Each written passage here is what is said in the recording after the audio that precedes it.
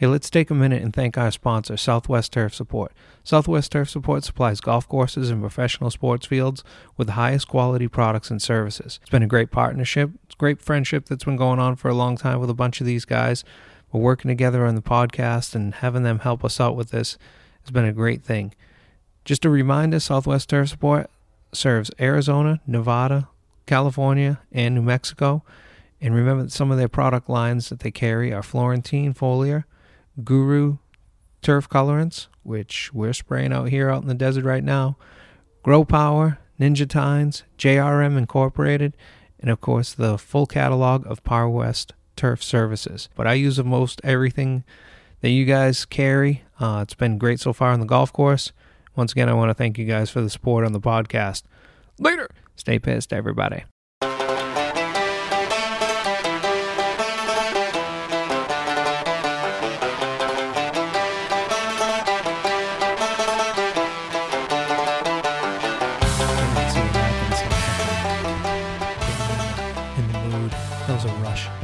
Rush job home. Oh yeah, we can take a little sip of this Sipperino before we get going. What is that little guy? $14 on their own. It's a Blanton shooter. So you know how Blanton's the bottle. So this is just a little mini one. You get your own little mini horse. Are you supposed to save the horses? The big ones. I don't think I know you are. But you can make a little necklace out of that. Or actually, you should get a ring.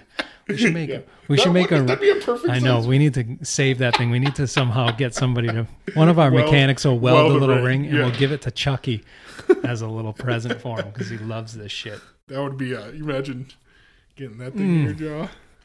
Or you can use it as your own Monopoly piece. That shit is fucking good.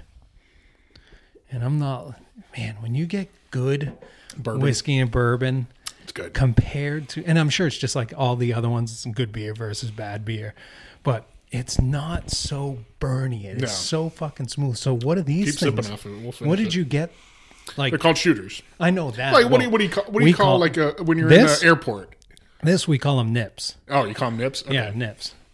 It was great. One time we were playing golf way back in the day. We were out at Gold Canyon, and it was chilly in the morning. And Cart Girl comes around, and my buddy Jeff goes, "You got any nips?" And she just looked at him, and we were dying. And he was like, "It's cold out." Oh no! He's thinking of something. He's like, "No." He's like the little bottles. He's like, "That's what we call them. I swear we do." And she was just, You would think on a selling standpoint, it's got to cost more money doing these because you got to make all these, put the little bottles and shit. Yeah, for sure. But like on the golf course and the beverage carts, they always have these to make their drinks instead of having just a big bottle that you pour out. Yeah, but shit, that stuff's these good. Are cool. So what sent you? You said they had a sale of 6-pack. So it was Buffalo Trace is the maker.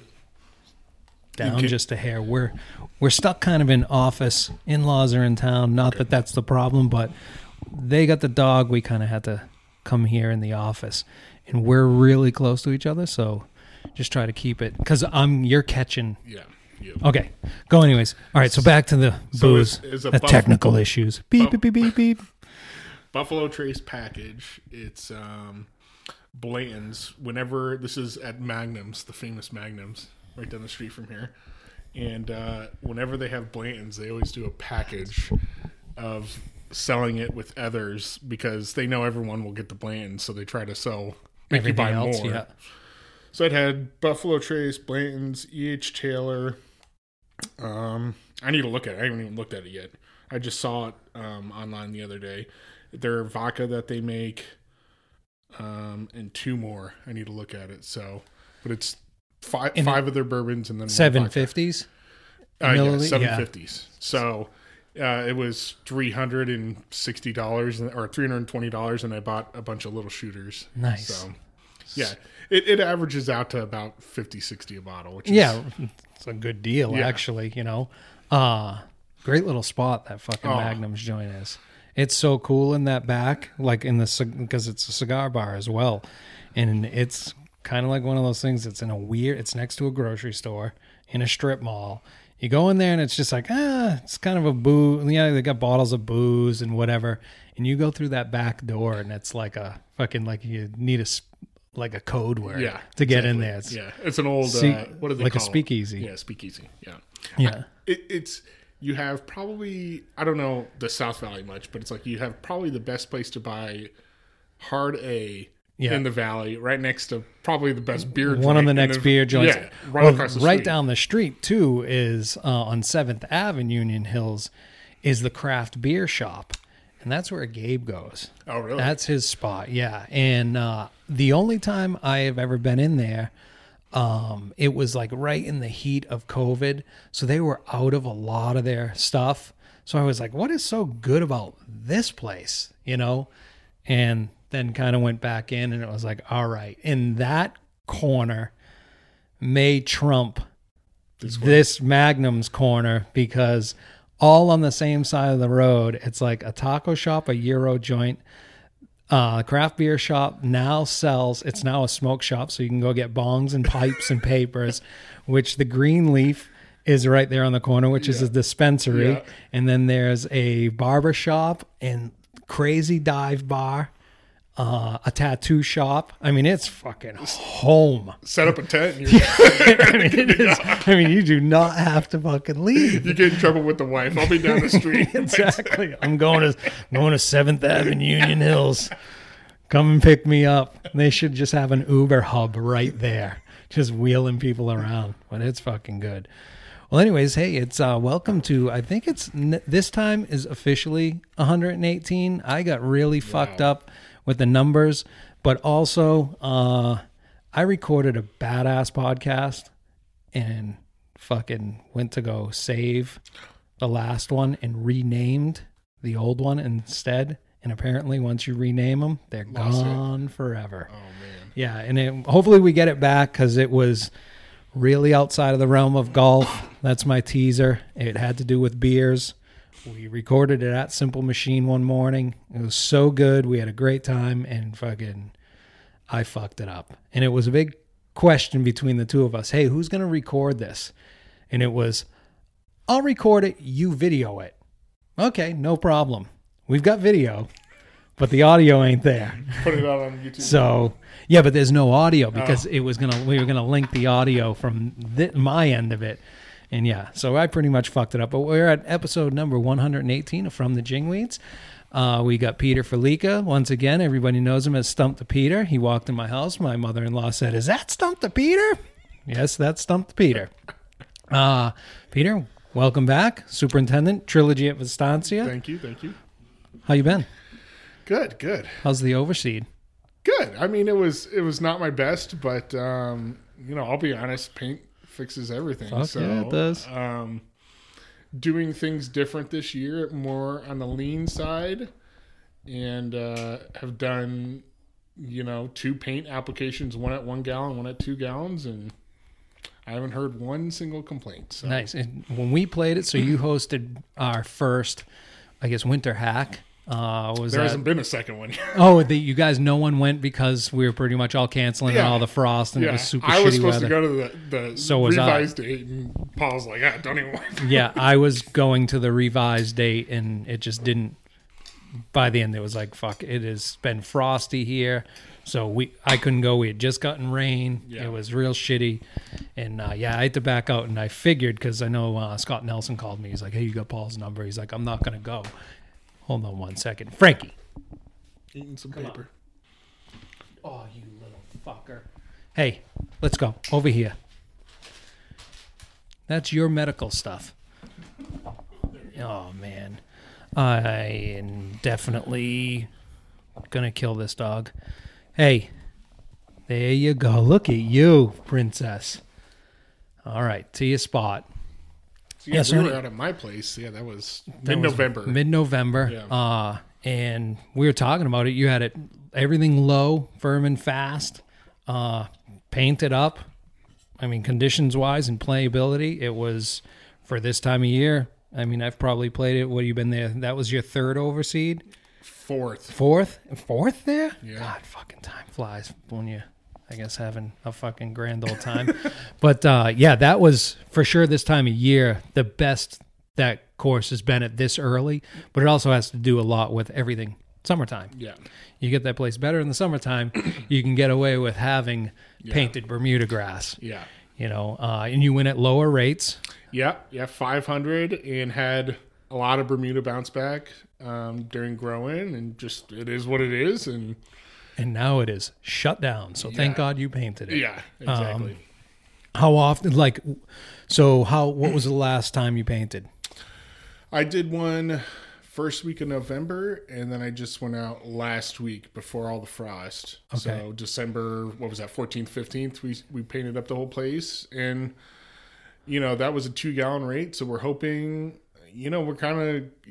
I talked to the GM. We're going to look at things mid-January. Yeah. Because we want it to look good for Waste Management Week. So, kind of see how it is there. If we're going to do another app. Right. Or my GM's like, well, should we do a granular fertilizer app or another paint app? And I was like, hey, at that point, I'd rather just paint. Right. Oh, yeah, absolutely. I don't want to juice the rye at that point. Like, why would I waste money on that? No, you don't want to. As far as how I would go into it, unless you really need to go do some spots, go Correct. Spray some areas or whatever. But again, paint it. If that Bermuda grass is not out of dormancy at this point, I'm not going to fertilize my ryegrass other than just basically a little bit here and there, but I'm not going up. Yeah, I fertigate some stuff. So I won't really get after it until the weather starts going and you start seeing maybe a little shoot of green coming out of those roots. And then by then heights are down. That's when I'm definitely going to paint the shit out of it. Yeah. I'm going to effort that. I kept saying it last year, but I'm committed to it this year. I'm going to go a little bit heavier and get that stuff as dark as I can to start sucking in. But that's going to, sucking in some of this heat. Yeah. Which will be... You saying January, February? My guess is realistically February, because January, it's not going to warm up enough. Yeah. Valentine's Day-ish, you're usually past for us all the frosts or major ones. Yeah. You'll get... we always seem to have that 85-degree day in fucking February. Oh, my God, my ryegrass is cooking. I think at this point, good. Yeah. Good. The shit's going to come right back as soon as you put water on it. It's so resilient at times, other than when you're trying to grow it in. But right now, I had my mechanic scalped one of the collars. And he's like, what do you want me to do? You want to go paint that area? He was mowing greens and went into the collar. Pretty good scalp marks. I'm like, dude, give it a minute. And it'll be just and all it is it's coming right back. Yeah. And it's like, oh shit, should I go and scalp all my collars? These collars would be fucking sweet if they were buzzed down that tight. It shows the third rule doesn't take effect. You could go out a lot of times and be like, oh boy, that was a bad scalp. And a week later, you're like, that stuff looks great. No, it comes right back. You got to do it so many times. Yeah. How many times do you have to spray this shit with, whatever you're going to try to kill it with, especially right now with the ryegrass that's out in the edges of your desert and stuff. It's like clumpy. It's so fucking healthy. You go out there and you spray it with Roundup to get rid of it. And it's like... Laughs at it. Yeah, it laughs at it for one. Bermuda grass... How many applications do you have to spray Roundup on it to kill it? It's crazy. But that's probably because everybody's been spraying Roundup on it for so many fucking years that it's like, that was fun. But so everybody's happy, busy? Packed. Really? Packed. Yeah, we're actually having an issue now with the members not, they all want tea time. We've had 10 to 15 more people sign up just, because their neighborhood's almost full and they just want to get a piece of the action, and they buy a membership and then after a month they're like, give it back because they can't even get tea times. Yeah, they can't get tea times. Do you guys have up there all those, the group, the Monday group, the Tuesday group, the Johnson group, the Smith group, the freaking, I won't go in play on the other side of the ball group. Absolutely. Yeah. I won't go in how they fill up the tea sheet. It's completely backwards, but all I know is in the wintertime, for some reason what you do is members hang outside the golf shop and they start at 4 a.m. in the morning in the cold, and they wait all the way till 6:45 till the golf shop opens. So they're out waiting for Springsteen tickets. Correct. to get their tea time 2 weeks in advance. That's what they do. And there'll be a group of 10 guys out there just waiting in the cold, all bundled up, talking for 2.5 hours. And I'm like, there's got to be we're punishing these people to get a tea time 2 weeks from now. And then there'll be 20 phone calls in a row. And it's like, guys, why don't you come on at 4:00? You'll go to the bar afterwards. Like, that sounds like a lot better idea than making them freeze to death out here. So how many days in advance do they get to 2 book? weeks. 2 weeks, so 14 days. Because I know there's a club, there's a couple of them, but one I know of is 7 days. It's a private club or semi-private. And it's like under a minute. Next Thursday, filled up this morning at 7 a.m. when the tee sheet goes live. Yeah. And if you're not in one of these groups, you're fucked. Yeah. You know, if you're just like you say, like you're saying, you get somebody that buys a house. Oh, I'm going to go join the club, and you go over there, you pay your membership, you don't have groups. Yeah. and you just think, but you don't realize that you're an outsider at this point, and you know who's Billy Hoyle over there shooting hoops at the other end. The guy's probably a fucking stick, but he can't get in. Yeah. And then off he goes to the next club, or it's just like, hey, I'm not joining this. Now, do you have to be a member at your place to play, or do you have times where outside people can make tee times if available? So we have Monday through Thursday is 98% member play. Friday, Saturday, Sunday, they try to, they sell yearly memberships where a weekday pass is Monday through Thursday. And then a full week pass includes full week. And they try to, quote unquote, make the weekday pass look way more benefit. You know what I mean? Yep. They want everyone to buy that. So that Friday, Saturday, Sundays for general public. Yeah. And then we have 20 brownout days, which are days that we try to sell. And, with the whole process of selling the club to the homeowners, we gave them 3 options. You can have it be private and yours, and this is what it's going to cost. Yeah. You can be like any of the others, like an HOA with a golf course. Correct. Yeah. You could be how we're running right now, or we could be even more public and bring more money down to the bottom line, but you're going to have less tee times. And, they said, let's just keep it going how it is. Okay. So. And interesting. How many homes are in that area? Like, if it was to be an HOA, how many? 3,400 homes. Oh, man. Yeah, because I know, the only one I really know is Highlands run that way. It's 650 homes. Yeah, exactly. 650. And they're not so, it's a lot of golfers, 300 and something golfing members. But it's at least when I was there, and it's probably changing a little bit, is they were more second homes. Mm-hmm. When I first started there, 2004, in the summertime, it was a ghost town. And then by the time I left, 2012, summer times were pretty busy, and of course we had one good economic blast that kept people like, I'm going to go stay at this house and screw that other one. But yeah, more people sticking around. Yours is more the life of what we live. It's just regular. Well, actually, you are a member. You are inside that. Would you? So, if you being there, would you have to pay those HOA fees if they went that direction? You would just be a member. I don't live inside. Oh, Trilogy. You don't. Yeah. Okay, I'm outside. So there's Trilogy. There's the Village, where Otis and Jordan live. I used to live there. And there's Blackstone. I actually live in a community just outside of Estancia. It's called Rancho Cabrillo, but as the crow flies, it's the quickest to the maintenance yard you could pick. And when I was buying that house and I was still working at Wickenburg Ranch, I was like, one of these days, I'm going to be a superintendent here. I want to make sure I'm set up nice and close if that happens.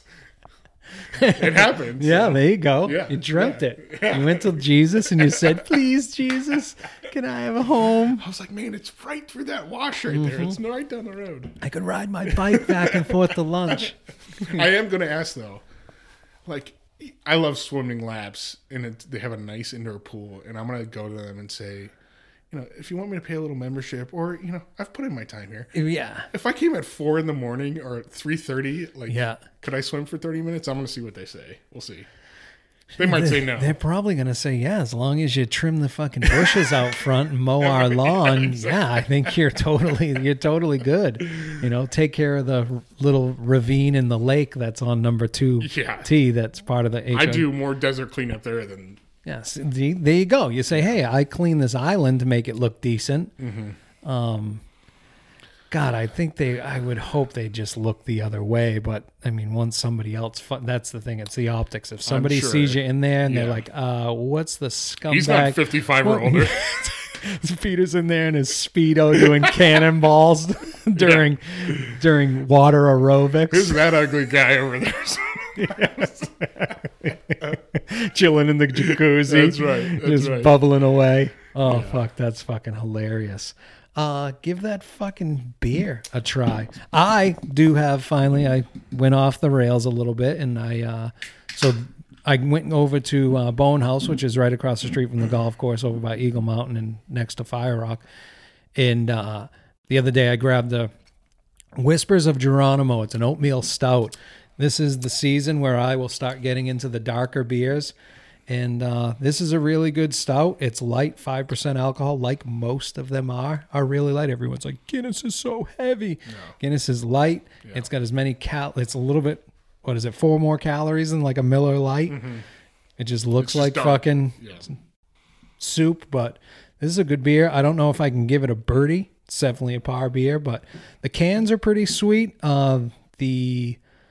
I've talked about it before. The brewery is different. It's very bony, I guess, is the way to say. Lots of skulls and shit, but the cans are cool because in that can, Peter, the goal in all of them is to find the number 13 in that artwork. And then when you go inside the brewery, they have, it's kind of cheesy to me, but other people think it's cool. And they have a lot of shit in there, just a lot of knick-knack, tchotchke shit all over the place.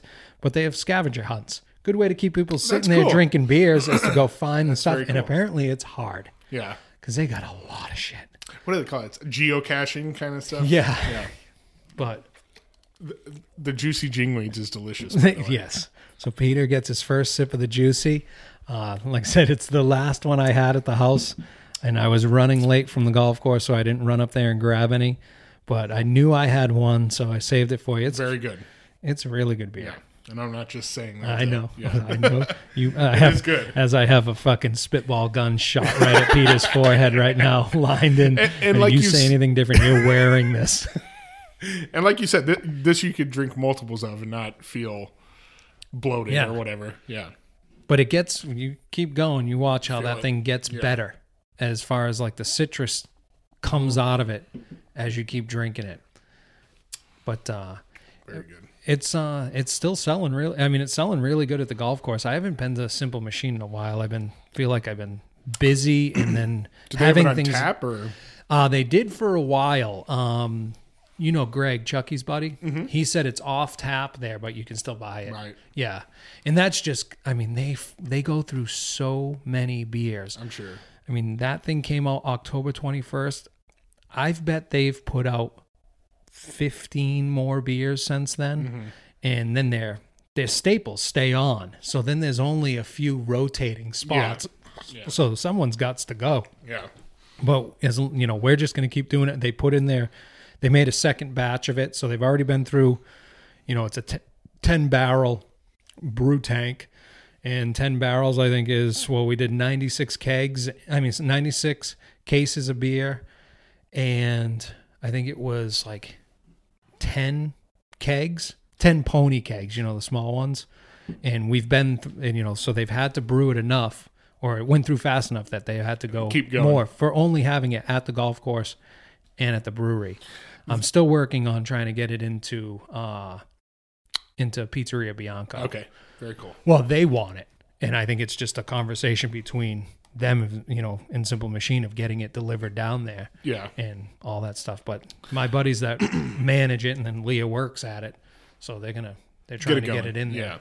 Yeah. And I will admit that the name, if I was at a restaurant and I saw that name, I'd be, oh, yeah, that's a cool name. I'm going to give that a try regardless. But the only problem is the label doesn't quite fit Pizzeria Bianco. If it's a golf course, but fuck them. You would get it on a tap, though, at Pizzeria. Oh, yeah. Yeah, you want to get a can. Well, no.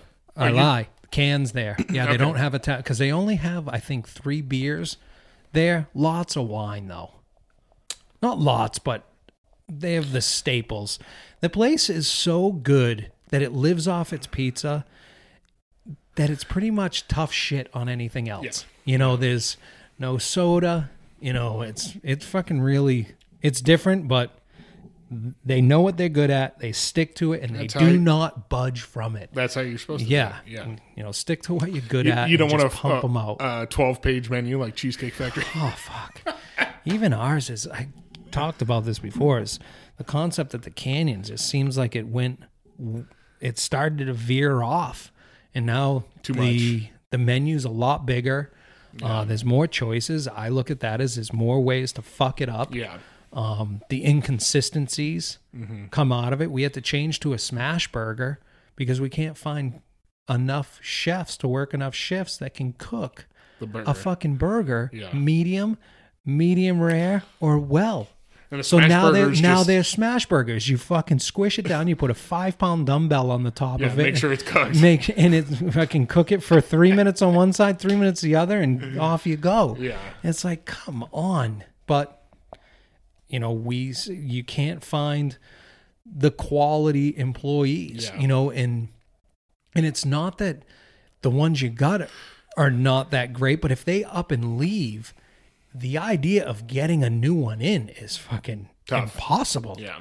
Impossible. I've had an ad since the middle of the summer on ZipRecruiter. I bet we've had at least 25, 30 applicants fill out the shit. Oh, really? They don't fill out the application. They respond to the ad. Then you send them an email and say, if you're really interested, you know, we're trying to just cut out my time of going to meet them in the clubhouse parking lot. If they show up, you email them back and you say, if you're really interested, come on down, fill out an application. We'll set up a time for an interview. Not one has shown up. My 2 latest new employees, one just kind of came across the street. He moved back into town and wanted to get into golf course maintenance, or just thought, hey, maybe I'll do this, but he's semi-retired. Just kind of wanted to get out there and learn it. He kind of bought a teaching program for kids, like almost like it was part of the First Tee program. Yeah. You know that junior tournament that's at Greyhawk every year? Yeah. He knows all those coaches. Okay.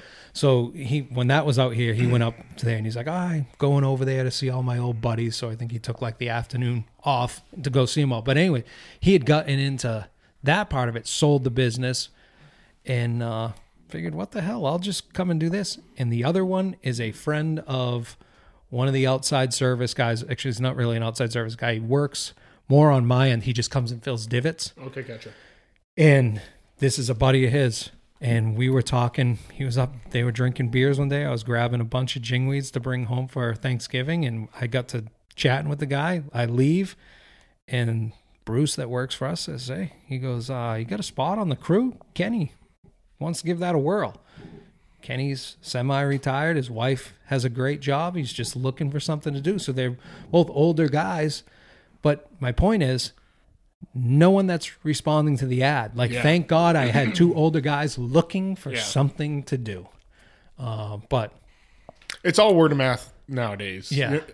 To get people to come in per an ad on Indeed or whatever, ZipRecruiter. It's ZipRecruiter, yep. It's impossible. Almost nil. Yeah. And it's, you ask the guys on your crew, do you know anyone? Ask them if they know anyone. Yeah. My in-laws are in town. Here's another, we always talk about the money. So my in-laws are in town, and they've kind of picked up part-time jobs. They live up in Colorado. And my mother-in-law, she is like a teacher's aide at the school. She said she works circles around everybody that's if they show up, like other teacher aides. Yeah. Some days she's the only one there that has to deal with like 4 classes and make sure all the kids are fed and everything else. And then Johnny is like a bus aide for... I think they're kindergartners. What do you think he makes? A bus aide in Colorado, about an hour outside the Springs. Driving the buses. No driving. Riding on it, basically, facing the other direction, making sure that kindergartners don't kill each other or get hurt, or if some of them may need assistance getting on and off $17, $18 an hour? $18 an hour to ride a fucking school bus. I wonder why they don't want to come out and do what we do. But I mean, you got to love it or you don't, or you want to be outside or you don't. You want to be alone or you don't, to come in and think that you're going to, you're part of a team, But there's a lot of individual, you need to be a self-motivator. You got to be prepared to some days, like today, for instance, we got this frost delay. We're hanging around, picking our ass, wanting to get things done, but I'm half crew, so nothing is really to get done. Plus, they've been dealing with it. So it was one of those mornings Dan talks about it a lot. It's just like, you know what? We're just going to fucking hang out and shoot the shit. There's 4 of us there, right? Shoot the shit, and then boom, it's time to go. And then it's like this, all right, everything's lifted. Let's go. Yeah. Everybody in front of golf, and here we are running around like psychos. So that, sometimes you get them into the mode, but there's the ones that were there today are just, you can see them even. It's just like, God, this is fucking boring. Yeah. For us, it was a 4-hour delay of getting anything really done other than doing the trash and, blowing cart paths. Yeah. But, as far as changing cups and getting onto the greens and mowing them, it's a 4-hour delay for us. Yeah. And fuck, that gets old. And when it's day after day after day after day, and then when the weather says, or the app says, nah, it's supposed by Thursday, Friday, we'll be all clear. Today was fucking 31 degrees. It was supposed to be 47 or something like that on the app. So that doesn't fucking work. But I was going to say, we've been walk mowing greens for 2 years now, and I just fixed mowers, 26-inch fixed mowers, quote-unquote T-mowers. Mm-hmm. And they work good on the greens. My greens don't have much undulation, but this summer I wanted to bring them back out to original size, and a lot of those areas were scalping, digging in. So I got 3 walk mower 220Es that flex that came off of a lease at one of the clubs up in North Scottsdale, and I got those, and I was like, oh well, maybe I'll just turn the old mowers and we'll walk mow tees for a little bit in January to April or something like that. I was like, there's 2 days a week where we roll the greens, we'll just send the guys out to walk mow tees that day. It's pretty easy. Like, you can just roll it to the next tee. It's not like Wickenburg Ranch where you got to put the tires on. Oh, yeah. Each tee, that's a total pain. Highlands was the same way. Highlands total was pain in the ass. Get it back up on the trailer and move it forward a little. Yeah, I've even created paths where it's like you can unroll it off the roller and you just roll from tee to tee. So I kind of mentioned it to some of the crew, and my assistant Javier is like, oh, they're pissed. Like, some of them are going to leave if you do that. And I'm just thinking, like, what the heck? Like, they don't, the envision with so many people on a maintenance crew is they're just going to sit on a mower all day long. Oh, we don't mow rough in the wintertime here? Yeah. No, I don't have any rough to mow in the wintertime. Yeah. It's I got to go cut trees and do landscape? No, I don't want to do that. So I pay my crew good, though. That's the thing. I think it's all relative. We can battle for money if it's there. I have 2 ex-employees that are out doing some landscape stuff. We hired them as, they run a landscaping team, father, son. And I'm kind of working them on the outside of the property, taking care of the oleanders, refixing the fences that are around the place, and then cleaning out some desert spots, cutting down some shitty trees. And what they did on one of the holes, number 4, cleaning out the desert. When you hit number 4 is a par 5, and if you hit it straight off the tee, you're going to go through the desert and out in the road, and that area is garbage. They cleaned it all up, and I was just like, man, if we can get to this all over this property, it's a world of difference. It just looks so much better. It's so much cleaner. Golf kind of moves along because even if they hit it in there, that's always my thing. It speeds they're not golf. Digging around and everything. And plus, now they're able to play out of it rather than just searching for way too long. So I have these feelings that I'm hoping that whenever we get the little fucking Roombas, that you have time to do that stuff. That's what we're gonna be doing. Yeah. I have no idea if this had anything to do with it, but one of the guys quit on Sunday, and I announced on the podcast that it was coming. And one of them came to me, my typical rough mower, Bill. He's like, so when do these mowers get here? And I was like, well, hopefully by February. And he's like, oh, really? He's like, so, and I was like, nothing's going to happen, man. I said, we still got to mow greens. He goes, maybe I can be a full-time like ball mark repair guy. And I was like, yes. I was like, absolutely. We're going to need that guy. We're going to fill a lot more divots. We're going to do a lot, edging car paths. Yeah. Just because I'm getting these mowers does not mean that we're going to all of a sudden grab shovels and just dig ditches around this place. Yeah. It's just basic landscape work, that all the things that it's just different work from what they're used to, sitting on the mower. But I think I would hope that brings the level of the golf course as far as a presentation is like, oh, car paths are now edged. I haven't edged car paths in 2 years. You know who sees that? Me. You, yeah. That's it. No one has ever said a word to me who's like, whoa, car paths are a little rough on the edge, But we all know once I do that, it's going to be like, whoa, look at this. Looks nice. This is clean, But unless we can get it all done, I'm not going to go out there and, go do number 1 and go do number 18. They'll forget 2 through 17 that look like shit. Yeah, exactly. I'm not into that, So, but it's those types of things that I can't wait to really be able to get done. And I hope everybody sticks around. So they're not going to make you change the crew, change the plans on anything. No. And then I brought this up. You're keeping all the current equipment still. Yeah, I'm going to need it. So you're just going to think like I mow in the seed for overseed. I'm going to need the fairway units. I figure that this is just a guess, and I don't know who to talk to because we're first one to attempt this here, at least with overseeded grass. We're gonna have to verticut. Now, are these guys gonna go through? I don't typically scalp anything, so that should be fine. But what if I'm lowering rough heights? And I want it done quick. Why not? If I got a guy, throw him on the big one to help out these things to get through it all.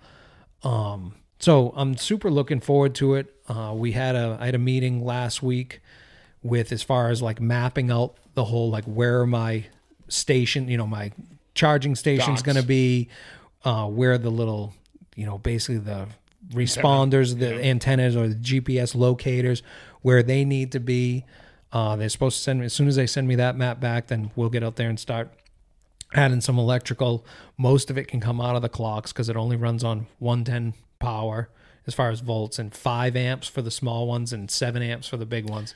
So if I have extra stations, and I have 240 going into all my clocks, so we'll be able to pull off of that and not deal with any, as far as, and they'll be charging mostly when there's no water running. Yeah. So it's not like they're going to be sucking power from the irrigation. Correct. So are you going to have like 4 or 5 of these in each little pod where there's no street crossings?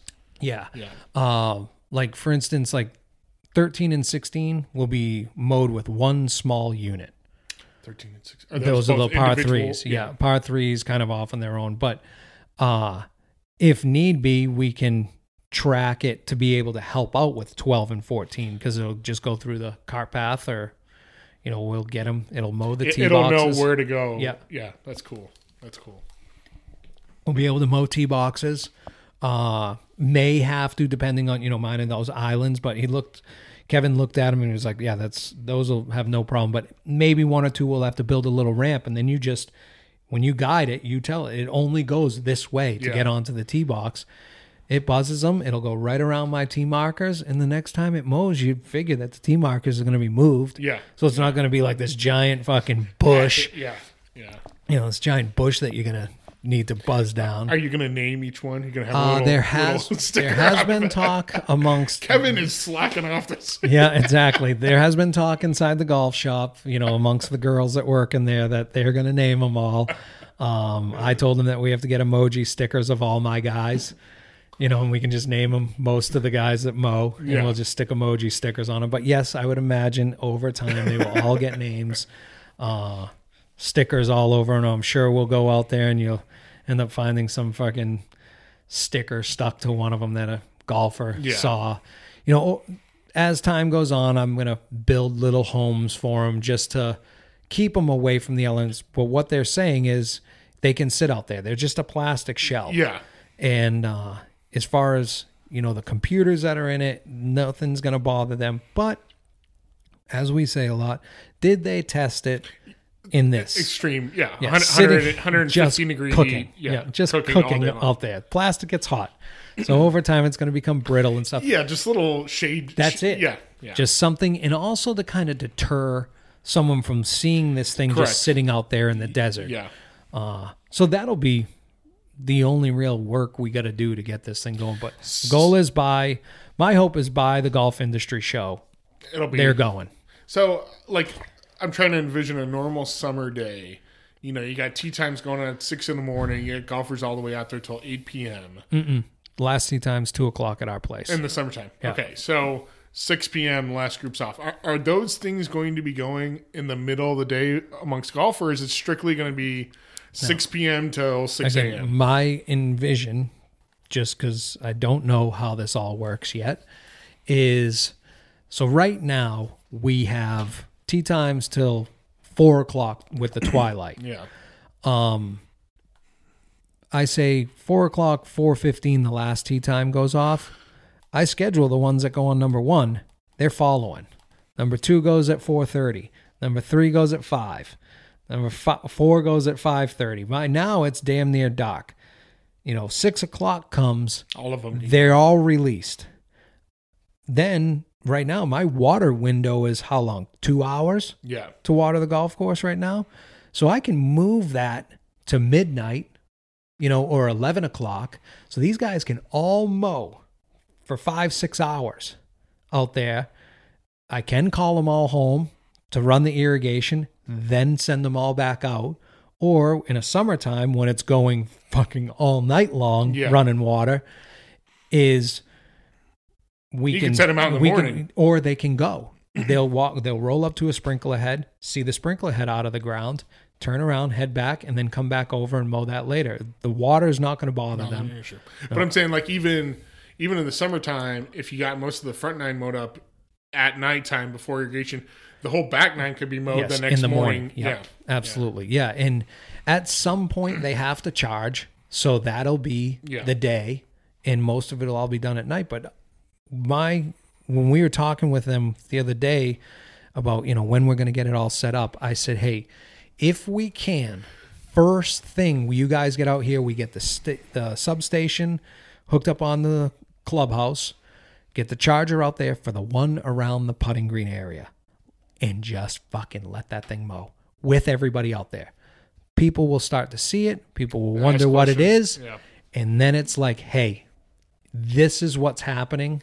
Get used to it. So if you come across one of these things, hopefully everybody's already seen it buzzing around as they're putting. They're going to be super interested in it. They're going to think it's the coolest thing in the world, So I don't think it's really going to be, I'm going to go over there and kick it. Yeah. Take a swing at it with the putter. Exactly. And we'll be able to see basically who that is on the GPS stuff. And, when they come rolling in at a public facility, who's going to possibly fuck with shit and who's not, right? But the whole idea is that they will be home when the golf course is packed. And then they'll come out as it starts to, whether it slows down or they start falling off the golf course, the front side, back side, it gets mowed through. You'll have to have them for the hack attack. You'll have to have them all out. I'll fucking put them all out there then. Yeah. It's every 2 days, the entire golf course will be mowed. That's shocking. I watched the video online on the website because it was like the videos of some course in Germany, right? Yep. Yeah. Yeah. He's actually coming to the industry show. Okay. To talk about to do a class on it. And that's one I signed up for. Okay, cool.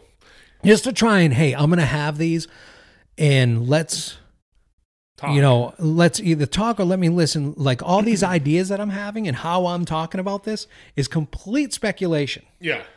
No fucking idea. No idea how this whole golf course is going to be like this. But when you say 2 days, how many are you planning? 26. 26. And you watch the video and you're like, okay, so 2 of those on a hole. It's like, I'm trying to envision, a small little lawnmower, 2 guys trying to walk. Oh. Yep. Frankie. Someone come through the door. I think they came through the front door. 2 of those little things trying to walk mow the whole golf course. And it's like, it's hard to imagine. UPS or somebody. Hold on here. Hey, yeah. But you got to think there's going to be some of the holes are going to have 3 of them. Yeah. You know, the big ones. And if it takes 12 hours, they mow for 12 hours, charge for 12 hours. Yeah. 15, if they get to 15%, they turn around, they go home. Yeah. On their own. Or I call them in.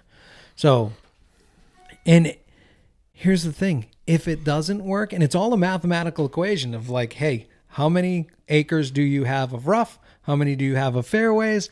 They type it in there, and it's pretty much like, all right, this is what we recommend. That's awesome. And if you're going to spend X amount of $100,000 on this thing, on these things, hey, man, we're just not quite getting it done. What's 10 grand more for 2 more? Yeah.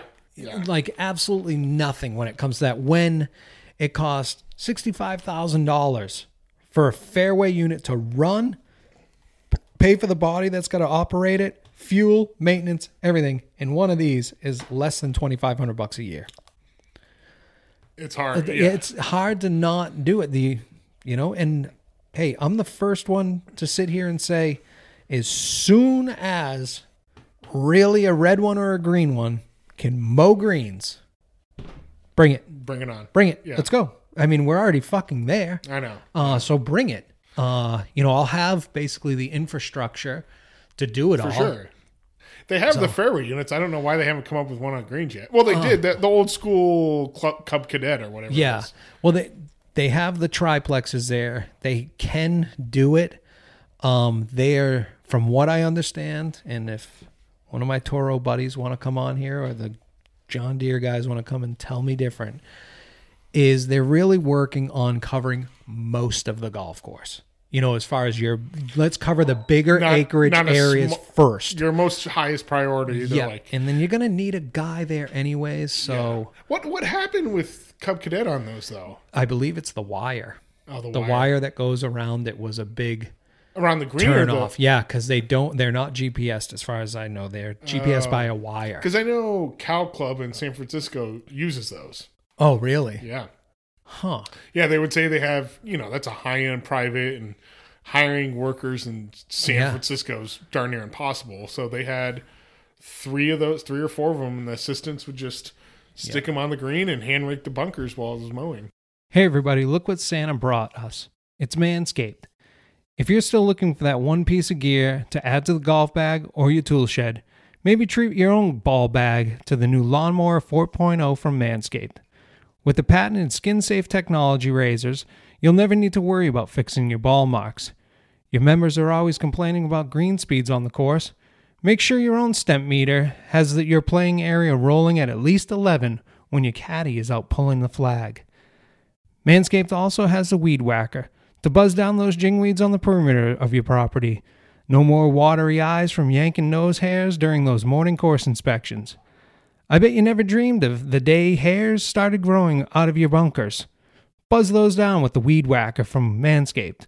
Go to manscaped.com, enter Jingweeds in the promo code for 20% off your entire order. Again, go to manscaped.com, enter Jingweeds in the promo code at checkout, and get 20% off your entire order. While you're there, don't forget to check out the Crop Preserver Ball Deodorant when you need the chem room smelling fresh for inspection. The Crop Preserver for those long walks on the golf course. No more chalky powders during overseed. If you know, you know. And don't forget to wash your machine at the end of the day with the Crop Cleaner. Just like your spray tank and your greens mower, make sure your little putter is looking good and feeling fresh at the end of the day. Go to manscaped.com and enter Jingweeds in the promo code for 20% off your entire order. Again, go to Manscaped, that's manscaped.com, and make sure you enter Jingweeds, JINGWEEDS, in the promo code for 20% off your entire order. Stay pissed, everybody. Later! So I have a Stump the Peter. And I'm not going to do well. Well, this is a different version of it. Okay. I was kind of poking around, and I came across an article, and I thought maybe you could name these guys. Maybe we'll talk about some of the clubs if you're there. I know Peter's fucking passion for... I can't remember if I asked you this on one of the last times. How the fuck did it become like crazy passion about design and interested in it? Were you like a 12-year-old or a 6-year-old kid looking through a golf book and that was it? Well, I grew up in Carmel, Indiana, which is north suburb of Indianapolis. My uncle was a superintendent. I kind of worked on the course. The course I worked at was nothing fancy, just the run-of-the-mill course in Carmel. But he always talked about Pete Dye, because that's where Pete Dye lived, was Carmel, Indiana. Okay. Crooked Stick was right down the road. Hosts the PGA where John Daly won and stuff like that. And so I always talked about Pete Dye, and I was like, oh, what's a golf course designer? What's Pete Dye? So I started doing more research on that. And how old are you at this point? Probably 13, 14. Okay. Yeah. And then, I was like, oh, I'm going I'd have loved to have met a fucking 13-year-old Peter. I was like, I want to try to play the Pete Dye golf courses. So I tried to play all the Pete Dye golf courses, and then Tim Liddy, one of his associates, did a bunch there. So I played those, and there's one called Wolf Run by Steve Myers in Zionsville that I played that I thought was unreal. And I got into it. And then my sister moved to Scotland, so I played some golf over there, and I got into it even more. But really, my first... I was always into it in high school and in college, but then when I got my first assistant pro job at Stone Eagle out in Palm Desert, which is a Tom Doak design, it kind of... I was in there, and, Tom Doak's a golf course savant when it comes to architecture, and in the golf shop was just books galore of stuff on design. And that club had a busy day. It was 30 people. Yeah. So I was just bored out of my mind. So all I did was just read these books all the time. So I got really into it, and I applied for his internship back in 2008. And that's the only time I've been to Bandon Dunes. I was the top 3 finalists, so they had me go up to Bandon Dunes to be one of his design associates. And it's just like a kid that they throw on one of their courses they're building to try to learn. And we got to play all the golf courses. Bill Core was up there, Mike Kaiser, so I got to meet all the guys. I see they're doing shit in Colorado. Yeah, Rodeo Dunes. Did you see that article? So, and then I was selected to do a course. They were going to do the second course at Black Mesa in Albuquerque, New Mexico. And this was... Dump. Yeah. As far as Albuquerque. Yeah. As far as Trust the whole state of New Mexico. Exactly. I was like, okay, I guess. Yeah. And then Arizona and Texas didn't want it. And it was too north to keep in Mexico. That's what they said. I'll just name it New Mexico. New Mexico. It's such a fucking And Black trash. Mesa, if people know, that's in an area. It's called I can't think of the name, but it's in a not so good area. And it's a cool golf course, but he sent me that email March, and then April he sent me an email again project was pulled. This was April 2009 when the economy just and all his projects were pulled for that summer because of the economy. And then I spent my next summer up in Washington and worked on the turf crew for a month and realized that was my passion. Right, yeah. And I was like, well, if I can't be a designer, the next best thing is working in maintenance. Yeah, and hey, you get a little construction, you might be able to throw in your own little touches to it. You want one of these? Yeah, I'll take one. It's a stouty. So yeah, ever since then I've loved you get to set up the course as you want. You get to make little tinkers, working with Ed at Wickenburg Ranch. He sees the golf course way different than a lot of dudes. Exactly. Do. And let's do this. And it was cool, seeing from a superintendent's eye all his thoughts that he had going through his head. And I was like, I have those mindsets too, but it's, how much power, control can you go to the board or the GM and say, hey, this is something that'll make this golf hole a lot better. Let's discuss this. And then also being the superintendent, you have a little bit more of can we maintain this? Correct. A lot of this shit would be cool, but can we maintain it? And then some of the other stuff is hey, this is going to be really cool. And it's way easier to maintain. Yeah. Way easier. So bunkers are, you worked at Highlands. I've worked at courses that have wild bunkers. And it's amazing how bunker maintenance is the end-all be-all when it comes to your crew. If you have wild bunkers, big bunkers, it's you just go from having a crew of 10 to 18. Yeah.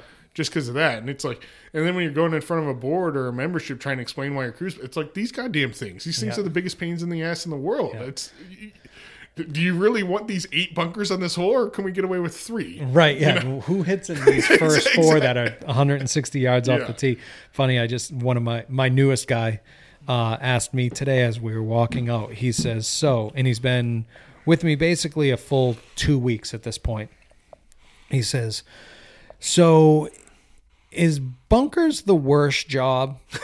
And I was like, well, what do you mean, like the worst job? It's the rookie job. And he's like, is it the worst job to do on the golf course compared to everything else? I said, well, it's all in perspective, right? Yeah. It's if you go out there and like any job, flipping burgers, cooking fries, fucking making pizzas, if you give a shit, you give a shit. If you don't give a shit, then anything you do is probably going to be the worst job you've ever had, right? Yeah. So I said, if you give a shit and you really put effort into it, I said it can be rewarding because you now have made the bunkers really how they're supposed to play. Yeah. Now, that again is very subjective. It's a fucking hazard. Big time. Okay? It's a half a stroke penalty every time you're in one. Is really what they should be. Yeah. But if you go in there and you really make the flat bottoms and things like that, and that's one of the only things that someone ever reviews or comments on is green speeds in bunkers, in bunker sand, right? And so if you can help the club not have any problems, you went from the worst job to the best job real quick. So I said, you know what? I said, I'm going to get in there with you and I'm going to show you how I would expect myself to do them. And my other employee that just started like 2 months ago, I had him 2 weekends ago. And I said, hey, I'm going to show you how to really rake. He goes, you got any tips for this? I said, yeah, I'm going to show you how I would rake these. And I started grabbing all that sand that builds up towards where you're going to hit out towards the green. Yep. And I started pulling this shit down. And he's like, Jesus Christ, like the amount that's there. It's unreal. And I started doing that all the way around. He goes, now what do you do with it? I said, we flatten this out. I said, it should be kind of these steep little walls and a flat bottom, not a bathtub. Yeah. You know? And it was like this light bulb went on. He's like, oh. I said, some people just think as long as you rake lines in them, it looks really good. Yeah. You know, that's part of we see on TV. Oh, you can rake these perfect lines. Remember when where was it? Was it Muirfield many years ago when they put those big Faro lines? Yeah. And then this year we're putting pool noodles on a fucking squeegee to make a flat face. Shut the fuck up. It's about having a nice smooth bottom with borderline consistent sand. Yeah. Whether it's wet or dry, hey, that's someone else's problem. That's the irrigation problem. But as long as it's this type of sand in this bunker is the same as this bunker, then that's all. Then it's all good. The amount of, I mean, to be honest, the amount of complaints that come from bunkers. If you're at a high-end private club, I don't have any hair left, but it's like you're going to pull out all your hair. It's a bunker. Yeah. You know, the PGA Tour pros complain about them so much. They expect to get up and down out of them. It's like, it's a freaking bunker. They hit into them. They aim for them and hit into them. I mean, what was it? That Barstool Sports thing on Wingfoot that they did. And they showed all the work, you know, the tire tracking of the face and then this and then that. And it's like, Jiminy Cricket, how many hours are you going to spend on... Crickets. You can say, what Jesus the fuck? Christ. How many hours are you going to spend on this one freaking bunker that's probably a fairway bunker? Yeah. It's that is the one part where I remember the first place I interned, Aldera Golf Club up in Seattle, Washington. One of the assistants told me, he's like, Peter, if you keep working on this crew... It's like, I'm going to give you one piece of advice. He's like, find a golf course that's got the least amount of bunkers. And I've always held that down. I was like, you know, I'm young, and I was like, yeah, whatever that guy's saying. I don't know what he's seen how many I filled in at the canyon. I was like, yep, we're getting rid of these fucking things. I want to fill in 5 a summer at my place. But I think that goes back to, as far as helping out the design, like some of the ones that I got rid of and added, we got rid of 4 or 5 of them, but yet being able to mow areas closer, have different shot options in those areas rather than walking and going up.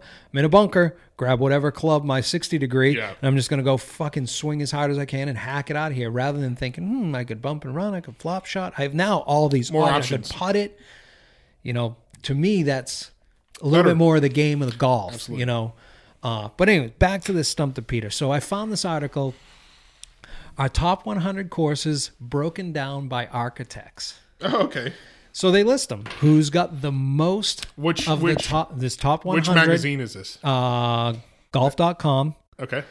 2020. That was when the article was, so not that long ago. And this is broken down to who has the most top 100 golf courses in their arsenal. It's a big difference. Golf magazine, I'm guessing this is. No, golf.com. Okay. Because like Golf Magazine, Golf Week, and Golf Digest are all very different, just like news sources or whatnot. Golf Digest appeals to the high-end Fazio. Right. We're going to wipe your butt when you're leaving the bathroom. Yeah. We're going to pamper you like crazy. Where Golf Magazine pampers to the old classic, and Golf Week kind of likes the minimal. So it's like golf.com. Okay. Okay, yeah. So it's golf.com. Who's got the most inside of... Who's got the most? Oh, I'm going to say Fazio first and foremost. Has the most top 100 golf courses assuming. in his... It's probably going to be 14 or 15. Just to give you an idea, Fazio's not in where I stopped. Golf.com. I stopped at who has 6. Fazio has 4 of them. Okay. Shadow Creek, I'm trying to think. I've never heard- Congaree. Yeah, Congaree in South Carolina. Yep. Gozer Ranch. Gazer. Yeah. Gazer. In Idaho. In Wade Hampton. Hampton in North Carolina. Cashiers. Yeah. Yeah. So he's only got those 4. Golf.com. I'm trying to think. Yeah, golf.com. Our buddy Josh Sens writes Oh, for okay. me. Yeah. Golf.com. Jeez. I mean, I didn't know they did a ranking. All right, so number well, one. they probably stuck it out All right, of someone then else's. Corin Crenshaw is number one then, probably. All right. Yep. Corin Crenshaw has 7 of them. Okay. So I'm gonna give you. You want me to give you a little? Here, I can list them probably. Oh, okay. off the top of my Corin head. Crenshaw. Yeah. Let me find them. They fire away. Sandhills is probably number one. Yep. Which is number 7 on the list. Friar's Head's probably number 2. Yep. Um, You worked there. You interned. I didn't. Well, you just told us a story that you were up there. This is Corin Crenshaw, not Doak. Yep, Corin Crenshaw. I've never worked at a Corin Crenshaw. Well, you were up in the Tom Doak area. Well, yeah, there's 2 of them here. One's brandy new. 2 of them are pretty new. All right, go on. Let me take that out. Clear Creek in Nevada. Nope. No. Okay. I've played it. You've played it. Wekopaw. Nope. Oh, Bandon Trails. There you go. That's Yep. the 3rd one on the list. Yep. I'm trying to think of Corin Crenshaw's. This is back in my area. It is called. It's in Boston. Oh, it's outside. It's outside of Boston. There's Or Boston. just Golf- like I'm from Boston. Yep. Yeah. Yep. This is on the tip of my tongue. It's kind of close to the tip of the state. I know the name of it. I'm trying to think of it right now. Hold on. Give me a second. Ryan Whitney's a member from Spit and Chicklets. Oh my God. This is going to drive me nuts. Old Sandwich. Old Sandwich. There you go. Then we got Stream Song. Stream Song. Stream Song. Okay. Sheep's Ranch and Sand Okay. Valley. Okay. Okay. Number 1. I'll give you the last one on the list, on his list. Got 11 of them. Nicholas. No, he's on this list with only 3. P. Dye. Baltastraw is his A.W. Tillinghast. Huh? is his number Wow. is number So 99. this golf.com must be biased towards old people then. I don't know. Dead. ODGs as they call them. Old dead guys. Old dead guys. That's what they call when they talk golf architecture. They say an ODG, an old dead guy. Ah, All right, so I Tillinghast. He's got a lot. Wingfoot, Baltusrol, Quaker Ridge, Fenway. Let's see. I mean, most of them are all No New York Fenway. area. No Fenway. Okay, they're all going to be New York area pretty much.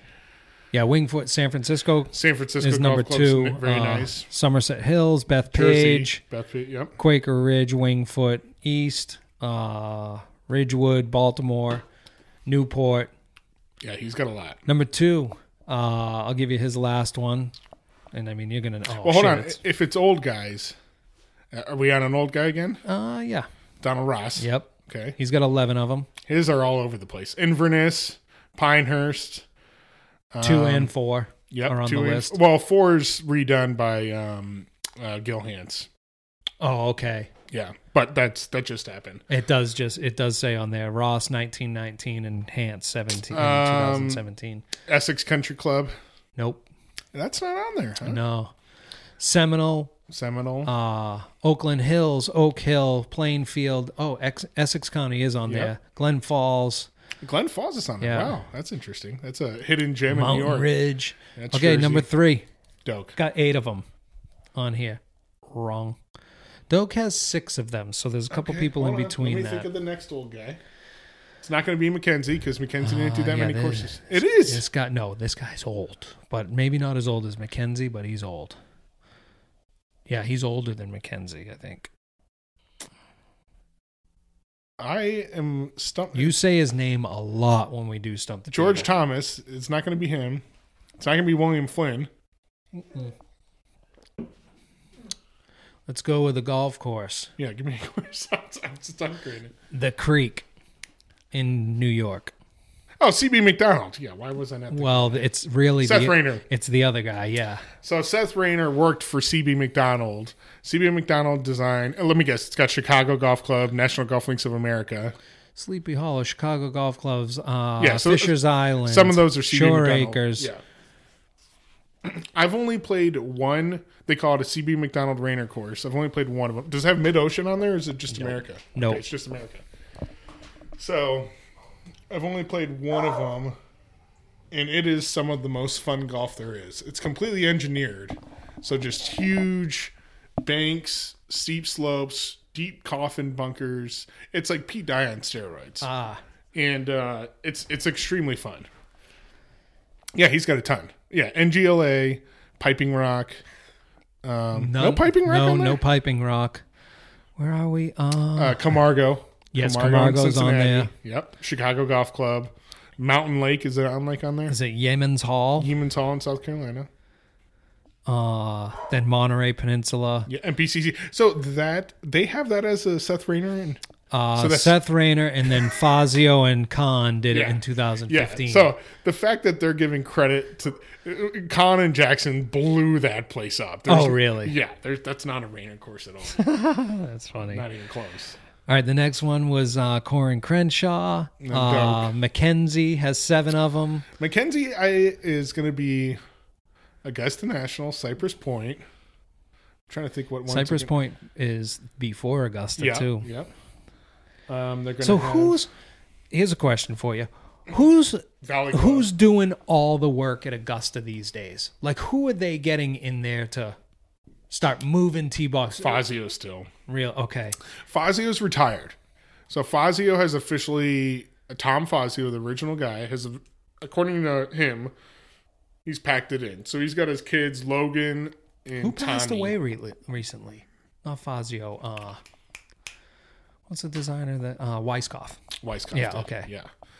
So I'm sure it's still Fazio.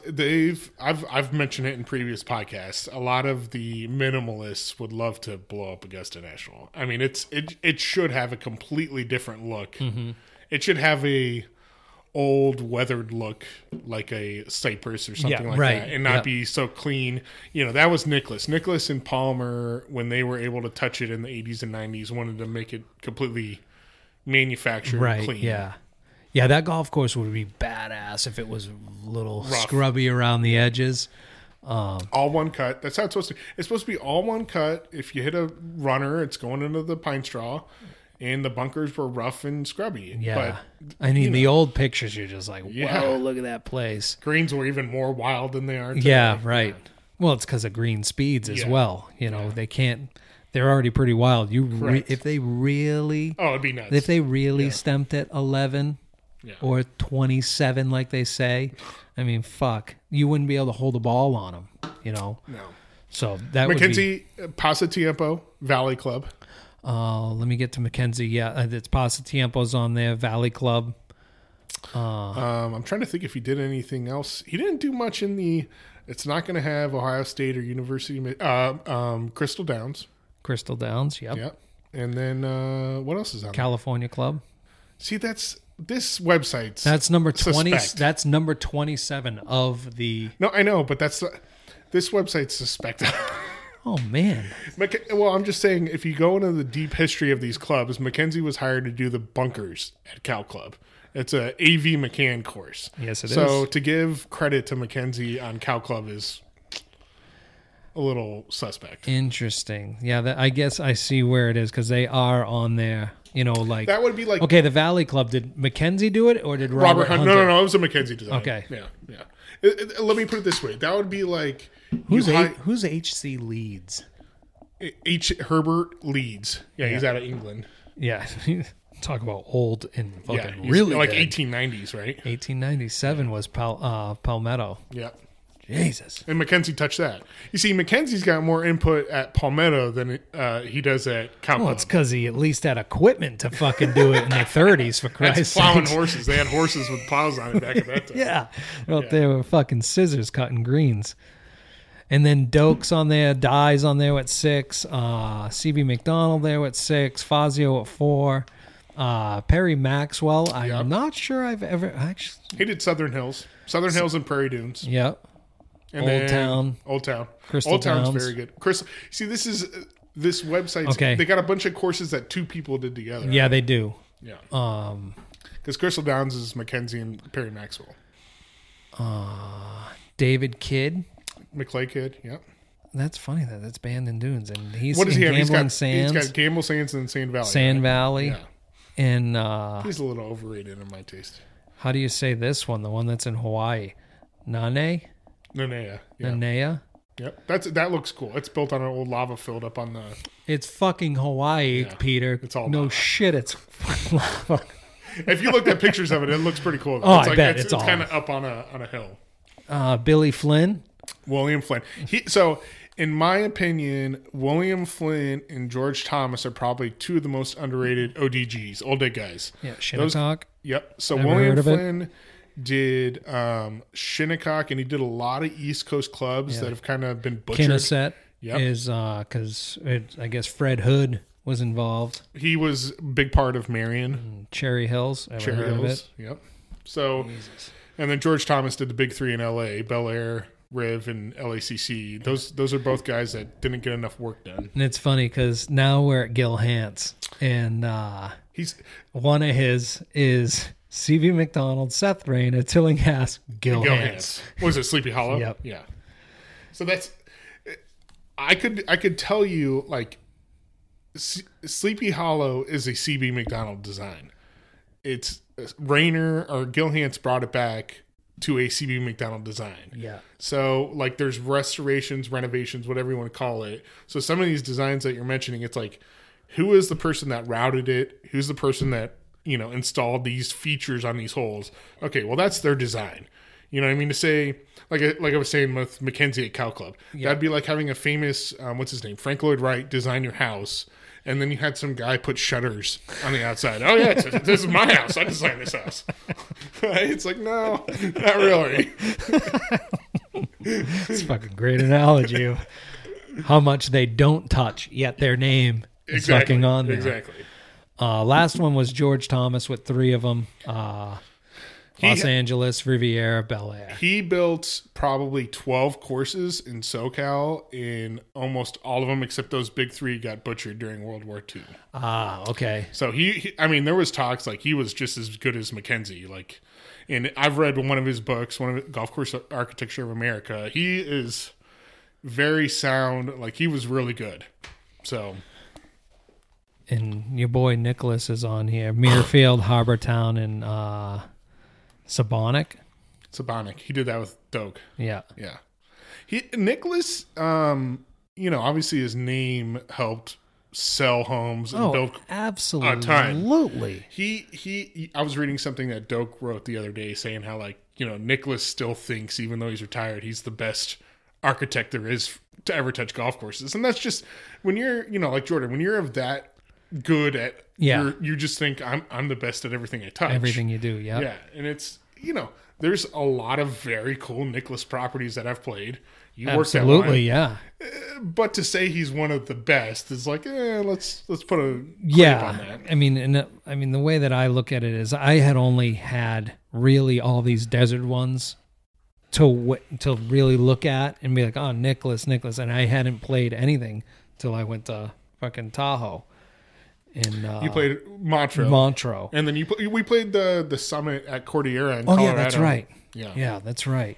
That was shit. We were just talking about that, me and TJ, just a couple days ago, about playing there. How fun that fucking joint was. How fun that trip was. Yeah.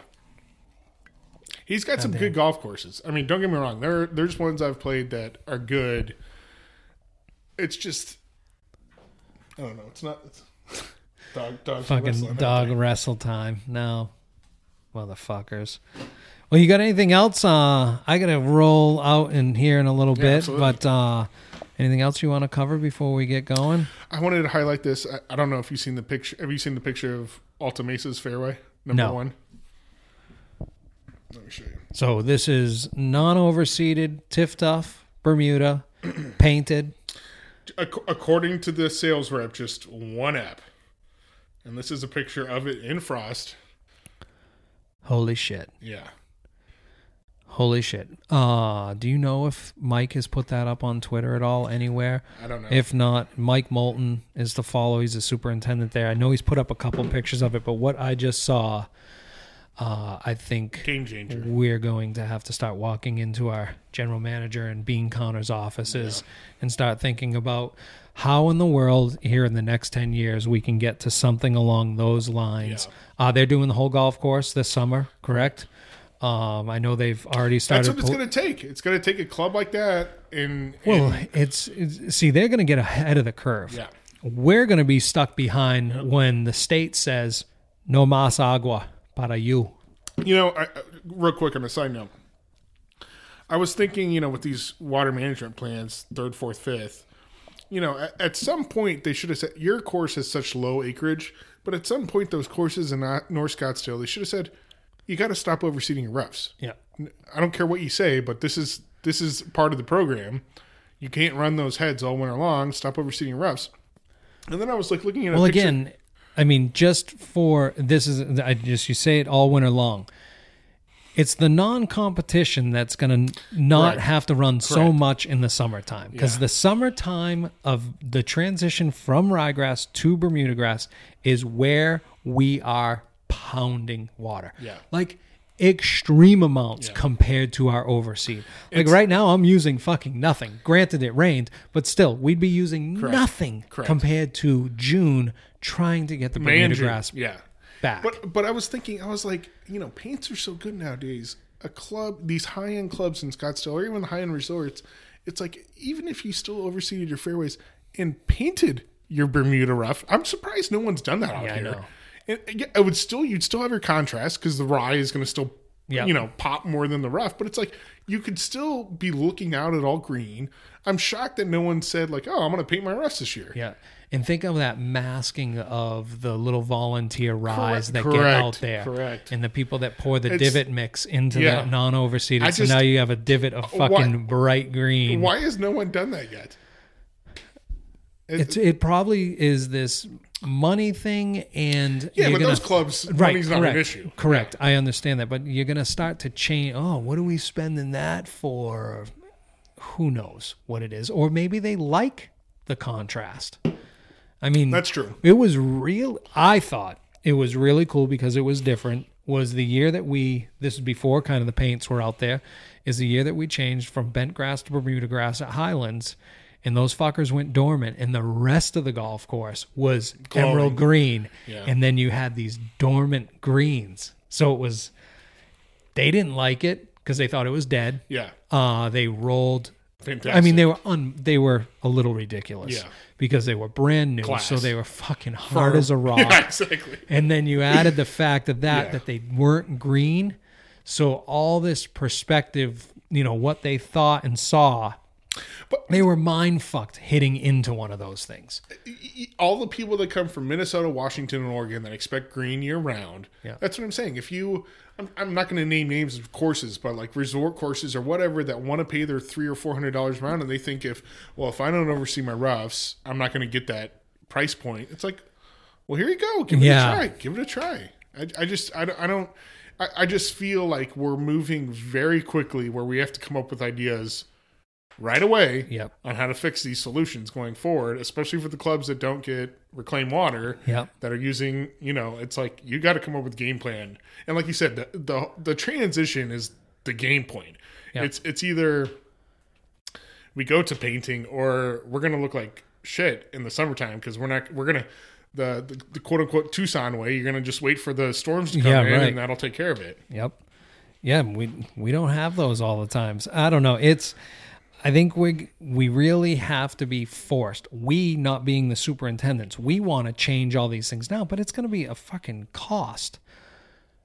But the end is, do you want to be forced too late to join the game, before they're like, no more, and you got to figure it out?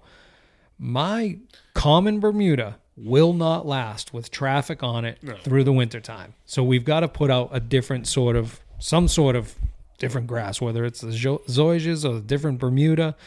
My chips, just, I guess for no other reason than argument reasons, is mine would be all in on like a Tiftoff or what is it, Latitude. Yeah. There's a new iron cutter that's coming out of Oklahoma. Yeah. So anything that's kind of been grown in these areas that actually have these big weather changes. Swings. But I wonder, I'm very, very, very curious about how these Zoysias are going to do full golf course. I know I got one right now, Ryan at over at McDowell Mountain has a driving range tee. He grew it in Texas. He kind of was, I'm going to get him on here one day to really stand there and tell us about it. But he's not that happy with it. Yeah. And it was kind of thrown at him a little bit late in the season. So it wasn't put down when the humidity was there to really root in. So it's like, God, we're starting with failure. What the fuck are we doing? Yeah. Like if we're going to GM's going to, why this doesn't look good. If we're going to do it, we've got to do it correctly. Yeah. You can't just be like, I heard about the club up the street. The decision makers a lot of times aren't the ones that should be deciding, i.e. us, or maybe a consultant that you can go and hire. You know my feeling about that, which, hey, we will put it out there. There is a consultant team looking for a new superintendent at Fire Rock. I'm going to miss Craig at lunch. And me, Dan, and Jonathan at Eagle Mountain, we feel that we should be on the committee to hire the new superintendent at Fire Rock because we don't want to have lunch with a sausage. So if anybody needs any help on a real consultant, just start sending applicants to DJ's Bagel and let us three sit down, grill them, because we're going to miss Craig. He's going down to Phoenix Country Club. Congratulations to him. Kent moved on to the Bermuda to take over a club there.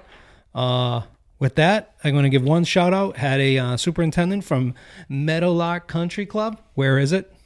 Detroit, Michigan. Wrong. That's not Meadowlark Lemon from the Globetrotters, my friend. It's in Granite Falls, Montana. Oh, okay. His name's Tim. There is a Meadowlark in Michigan. He gave me a shout. He was down here last week, and hey, Tim, I'm fucking Meadowlark Country Club, Class A superintendent. I know you guys are real busy. Did it all the right way. Wow. And absolutely fucking come on out. A week before I had a superintendent. Hey, Matt, I'm a superintendent in Canada. Any chance I can come out and play? Let me know. No name, no club, nothing. Yeah, buddy. Come on. Free cops. Bring out 8 people. Bring out 8 people. That was immediately one of those like, buddy, we're busy. Yeah. Sorry. Yeah. Tim had a great conversation with him. He had a blast. Chatted with him for a long time. Told him that the Jingweeds at some point head into Montana. But I also told him I'd give him a shout on this. Tim, thanks for coming down. Peter, thank you for showing up. Thank you. This one goes out to my brother Chris, passed away 9 years ago today. Stay pissed, everybody. Yes, I understand that every life must end. As we sit alone, I know someday we must go on. Oh, I'm a lucky man to count on both hands the ones I love. Some folks just have one, yeah, others they got none.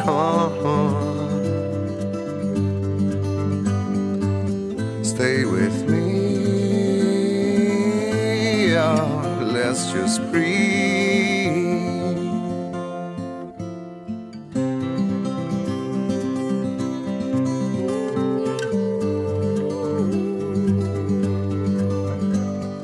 Practiced all my sins, never gonna let me win.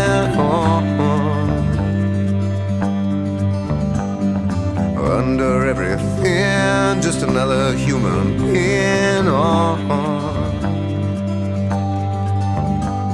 Yeah, I don't wanna hurt. There's so much in this world to make me bleed. Stay with me, all I see. Did I say that I need you? Did I say that I want you? Or if I didn't, I'm a fool, you see. No one knows this more than me. As I come clean, I wonder every day as I look upon your face. Everything you gave and nothing you would take on. Nothing you would take. Everything you gave. Did I say that I need you? Oh, did I say that I want you?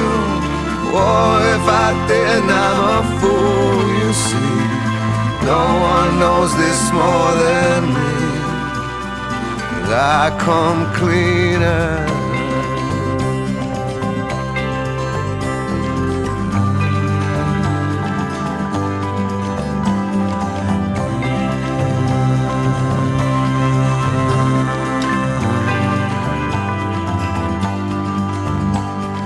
Nothing you would take, everything you gave. Oh, hold me till I die, meet you on the other side.